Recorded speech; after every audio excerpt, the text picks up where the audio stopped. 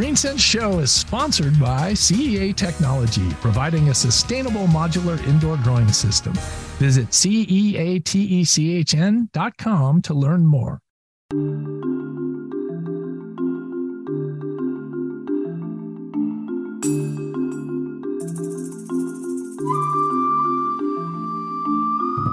I'm Robert Colangelo, and this is GreenSense Show, where we bring you eco-innovations that are changing your world. It's been called the Doomsday Vault, a frozen Garden of Eden, most important bank in the world, and a modern-day Noah's Ark for seeds. The Svalbard Seed Vault, located somewhere in the Norwegian permafrost, 800 miles beyond the Arctic Circle, safeguards duplicates of more than 1.2 million seed samples from almost every country in the world. Here to tell us more is Lise Lykke Steffensen, CEO of Norgen. Lise, welcome to GreenSense Show, and thank you for calling in all the way from Denmark. And thank you for inviting me. Well, the Seed Vault is a difficult place to access, both physically and because of its location deep in the Arctic mountain, and because of the difficulty in getting a security clearance. And this has caused some speculation and misinformation about the operation. So we appreciate you being on GreenSense Show to help set the record straight. Can you help us with that? Oh, yeah, I will. I would love to. I will really do my best. Well, the seed bank is owned by the country of Norway and managed in partnership between the Norwegian Ministry of Agriculture and Food, the regional gene bank Norgen, and the Crop Trust. So tell us more about the partnership and your role. Yes, because the seed vault is so it's global, it's international. It's very important to be many partners. It's Norway that owns the building and has the legal responsibility. And Norgen, we are the Norwegian and the Nordic countries' gene bank and genetic resources center. So for Norway, it is very natural to ask Norgen to manage and operate the seed vault from this practical point. So we do everything that has to do with the seeds inside. It's only Norgen that touches the boxes from the gene banks around the world. It's us that carry them in. We keep the record. You can go in on seedvault.no and you can see everything about what's inside there. We are also in contact with the gene banks about what to do. So on the technical and professional side, but having a gene bank, most countries have a gene bank, if not all, and the Crop Trust, they have this huge network and responsibility also for the international gene banks operation. So they have the contact. So they help small gene banks to be able to send seeds, and they help in networking and connecting. So it's actually a very excellent partnership we have. So tell us a little bit about funding. How was the capital raised, or how was it funded to build the operation, and how is it funded to operate the operation? Yeah, the seed vault is a gift to the world, to humanity from the Norwegian government. So it's thank you. Norway. So it's purely Norway that has funded and built the operation, or built the building. In the operation, Norway pays a part for the operation. Norgen pays a part, and the Crop Trust pays a part as well. So that's how it's funded on the yearly operation. But the building as such is the region. I had the opportunity to visit Norway, and of course, Norway gets a tremendous amount of oil revenue from its oil operations, and it has lots of wonderful programs within the country. Is this where some of the money came from to fund this? I don't know exactly where the money came from, but it's of course it's on a state budget, so that's of course and it has to be approved by the parliament and so on. So who is the champion? There must be oil money. Yes. Yes. So who is the champion behind this idea? The champion, I think there are many champions. But I think it was out of when the international community was negotiating an international treaty on plant genetic resources, out of that came, I think, also an idea about doing something more for the gene banks. And I think the idea actually came from that Norgine, we actually did put our safety duplicate at Svalbard in 1984 inside a coal mine because there are permafrost. So we were looking for a place where we could have a safety backup, a duplicate of the gene bank. So if anything happened to the gene bank, we would have this safety duplication. So we put that in one of the coal mines at Svalbard in 1984. And the first initially idea was that, okay, but we just, enlarge that space. But it is really a coal mine, and it is really, you have coal everywhere. And it was recognized that we need to live up to international standards, which are -18. So the building, so Norway decided, okay, we just built a new building, much more modern and so on. But Norgine still have an experiment inside the coal mine in the container that we put in there in 1984. So that's quite well. funny. That's an interesting story. So as you mentioned, the purpose of the seed bank is a backup gene bank to secure the foundation of our future food supply. What did you have in mind that could happen that we needed this backup gene bank? Yeah, I think all gene banks, it's very important to have a safety backup.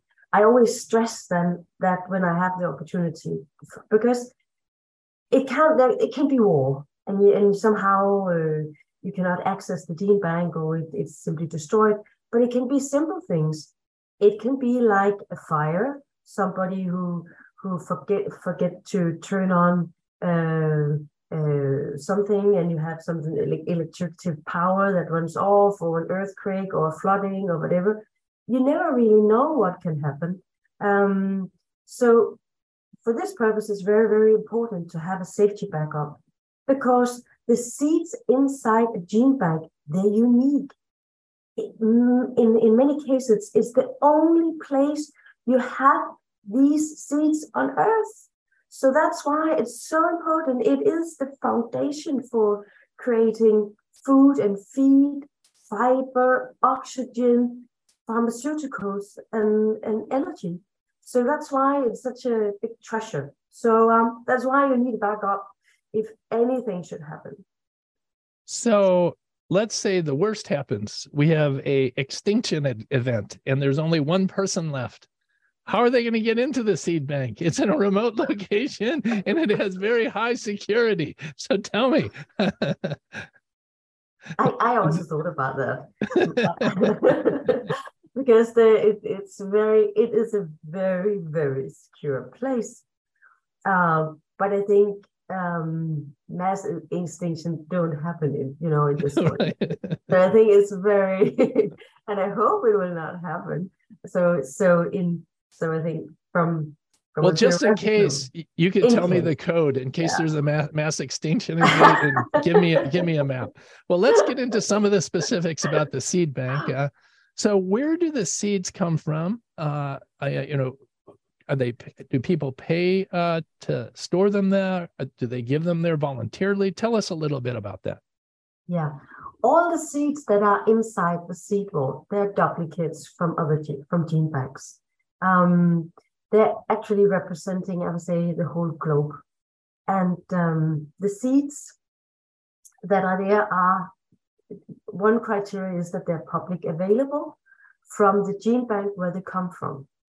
They must meet the criteria under the International Treaty for Plant Genetic Resources for Food and Agriculture, and or the Convention on Biological Diversity, meaning that they should be, they must be from a gene bank. So, and anything that has to, either you want to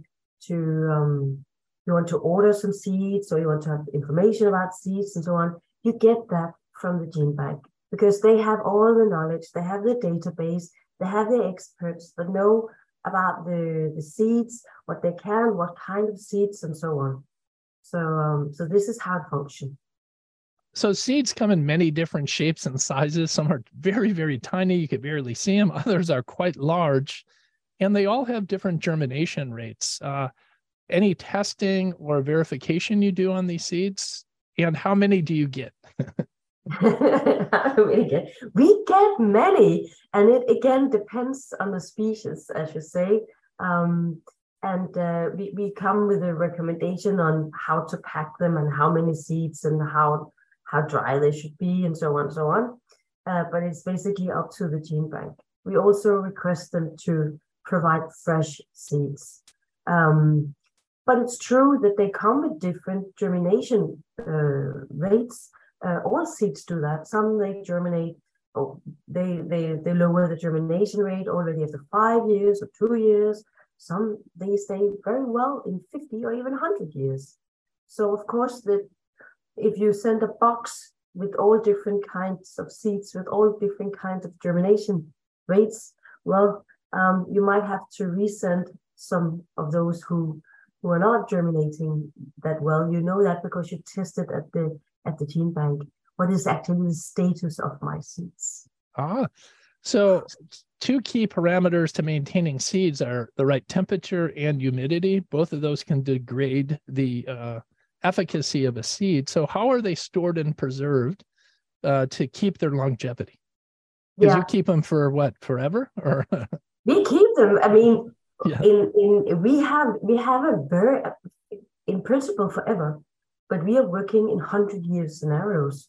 So yes. I mean, we have really, really long term. So how do you? Because when we buy seeds as an indoor farmer, a lot of times they only last for 6 months to a year before you have to use them, and then their germ rates decline.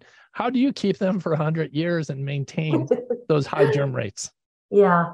First of all, it's very important how they're, I mean, that you dry them down when they come to the field, you thresh them in the right way, you are sure they don't have any pathogens or fungi or anything, that they're healthy. Then we dry them down, and it little also get very species dependent how you dry them down, but you can say you dry them down as low as you can, and in regard to that species, and then we pack them in some vacuum sealed aluminium bags, really in these vacuum, you really see that you take out the air. And then they're stored in big plastic boxes, and then in -18, and also inside the seed wall they're also at -18. Then you free them from. I mean, they're in a not very humid condition or any. And they're frozen down. You can say they actually go to sleep in these -18. So when you buy them in the shop, they've been on the shelf, they've been warm, the humidity and so on. So it will much faster degrade. Yes. Yeah. So storing those is important, and I'm sure you have that down to a science. So why is the seed vault located in such a remote location? As I said, it was actually because of the Nordic gene bank, or the Nordgen, that we were looking for a place. And Svalbard is the far most north where you have a public accessible airport. So you can't, as a normal citizen, you can't fly further north. Svalbard is first of all, it's very remote, very quiet. And there live very few people up there, but they have a good infrastructure. You can also say you have a good infrastructure when you have very few roads. But there's a good overview of the area, and as I said, very quiet place. So I think that's the main reason why. So what kind of security measures do you have in place to control access? or I can't tell you Oh, everything. in general, whatever you can tell us. But I can tell you that they are very strict security measures. Like, first of all, accessibility. Some years ago, and from the beginning, it was possible to walk inside, media and guests and so on. We had a lot of visitors, but the collection grew bigger and bigger, and the value more and more, and the importance was getting bigger.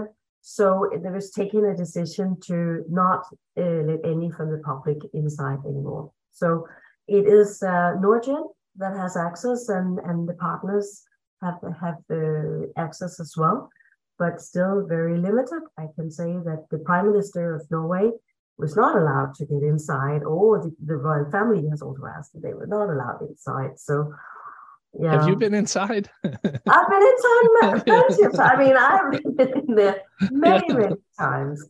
But it is to say that there is a lot of security, and there's the value of these seats are so big that we need to be rather strict on who gets access and so on. So yes, yeah, that's understandable. If I were to tour the facility, what would I see? Actually, there has been made a virtual tour that you can find on our homepages. If you walk inside, if you stand outside, first of all, just standing outside where the seatboard is situated, if you sort of turn around with your back to the seatboard and you look outside, you look out to the fjords, you see the water, you see the mountains. If you're up there very early or very late and there are no people there, it's very quiet. You just hear the wind and so on. This is a very peaceful place. If you then turn around and look at the seawall, it has this very, very beautiful mosaic on top, which is a piece of art. And it changes its colors during the day and the night. It looks very beautiful. But in front of you, you will have a big door with your and inside there, the first part is a port. It's like a portal building. You get in, and inside there we also have a lot of surveillance. We also have two other buildings with surveillance. But you get in there, and from there on you can walk down a funnel around 130 meters. You actually walk inside the mountain. You come into a place. I used to call it the cathedral, because it's very, very high ceiling and it's wide, and you stand in there and you again, it's very, very quiet. You are just like you can hear the mountain. There are three chambers, each that can hold around 2 million seats, sample seats. And the one in the middle is now full. Not that there are not 2 million seat samples in there, but because when we first started to store them, we didn't store them that optimal. So we were now been rethinking the system a little bit, so we have more space. So on the third, on your left hand side, there we have another chamber that we are starting to fill up with the boxes of seats. Do people work in the vault, or is all the sorting and processing done remotely, and they're only shipping seeds and receiving them at the vault? We just receive them in boxes. Sometimes, if a gene bank wants us to, we can repack them, or we can do some other stuff with them. But it's not our seeds; it's the gene bank seeds, and it's very, very important. So what we do is we get boxes, we store boxes. We don't do any gene banking work at all. We do that at the gene bank. So that's simply what's happening. So you can say, so from the operational part, it's not so sophisticated at the seed vault, but walking in there, when you walk along the shelves and you look at all the boxes, you realize that, okay, here I stand with such a treasure and food supply for the world, because then you have Uganda. Besides that, you might have Vietnam. Then you have maybe United States, and beside that, North Korea. When would that happen? Maybe only in the seed world. And they come, boxes comes, and then you can continue with all the countries. And oh, there you have rice from the International Rice Bank, and oh, here you have all the maize and wheat from Summit in Mexico, and so you can sort of imagine, and you have all these hours and hours and hours. People have been working on this, and they've been sending their treasures, seeds to the seed vault and so on. So it's very, very.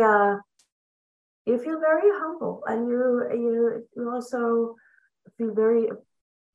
You feel proud when you're standing there. You think, okay, they really trust Nordgen to handle their seeds, and they trust Norway and the crop trust. So it's a very strong feeling you have when you're standing there. Well, it must be refreshing to see the world cooperating on issues that have such importance, which is very rare these days. So yes, I could see how you feel quite honored. So you have a remote location that few people see, that is highly secure.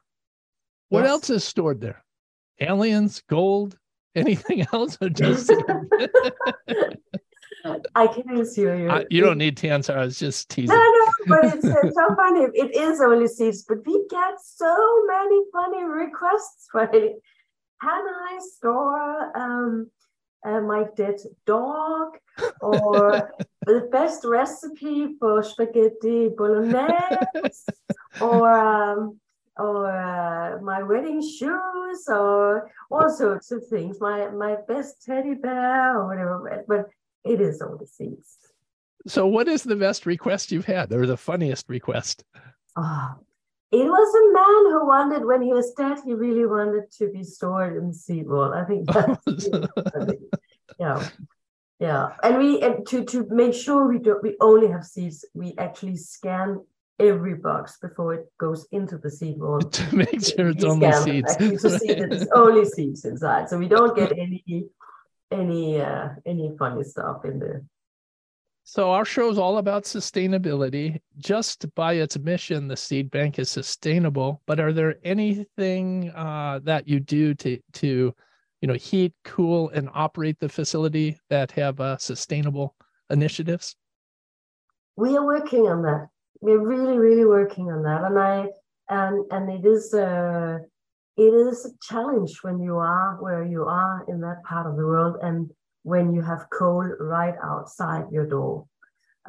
So there are really, people are thinking a lot about what to do, not only the seed vault, but the whole of the whole Longyearbyen at Svalbard. But what we have decided, the partners around the seed vault, is that we're going to work much more intensively towards, any green measurement. We were celebrating the 15 years anniversary, and we really decided not to invite a lot of people from the world to travel to Svalbard.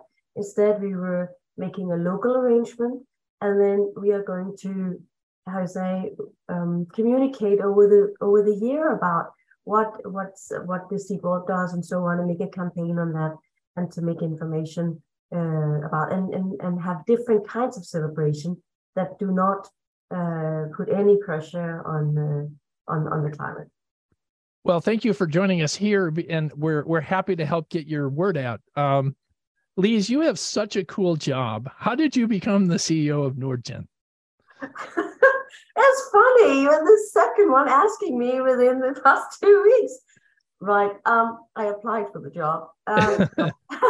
No, I've been engaged all my working life with genetic resources.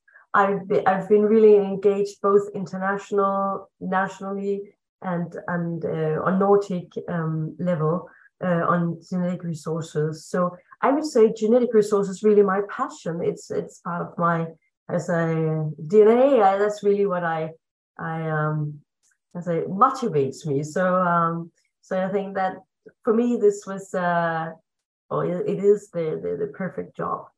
So tell me something that's really cool about your job that makes it the best job in the world. Yeah, I don't know. There's so many cool things. I think the most cool thing is maybe not about the job or about genetic resources and in this case it's seeds. That is when you first understand the importance, understand why it is important to conserve and use genetic resources. It stays with you. It stays in your heart.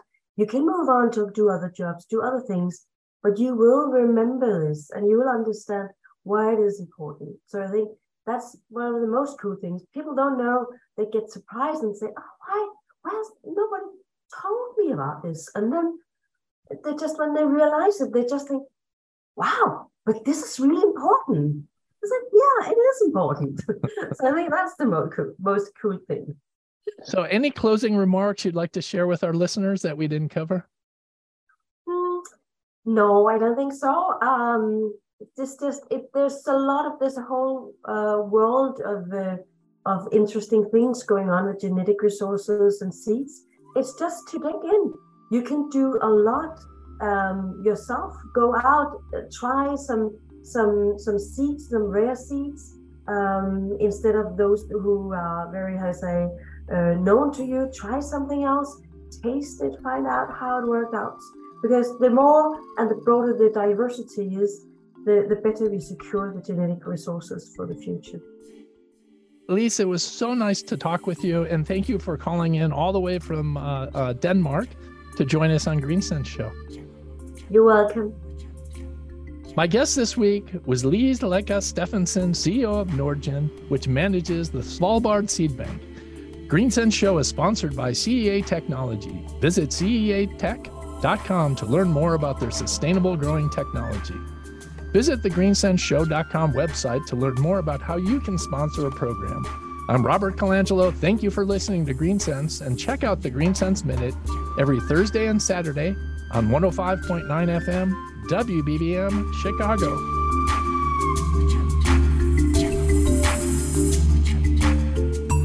Green Sense Show is sponsored by CEA Technology, providing a sustainable modular indoor growing system. Visit ceatechn.com to learn more.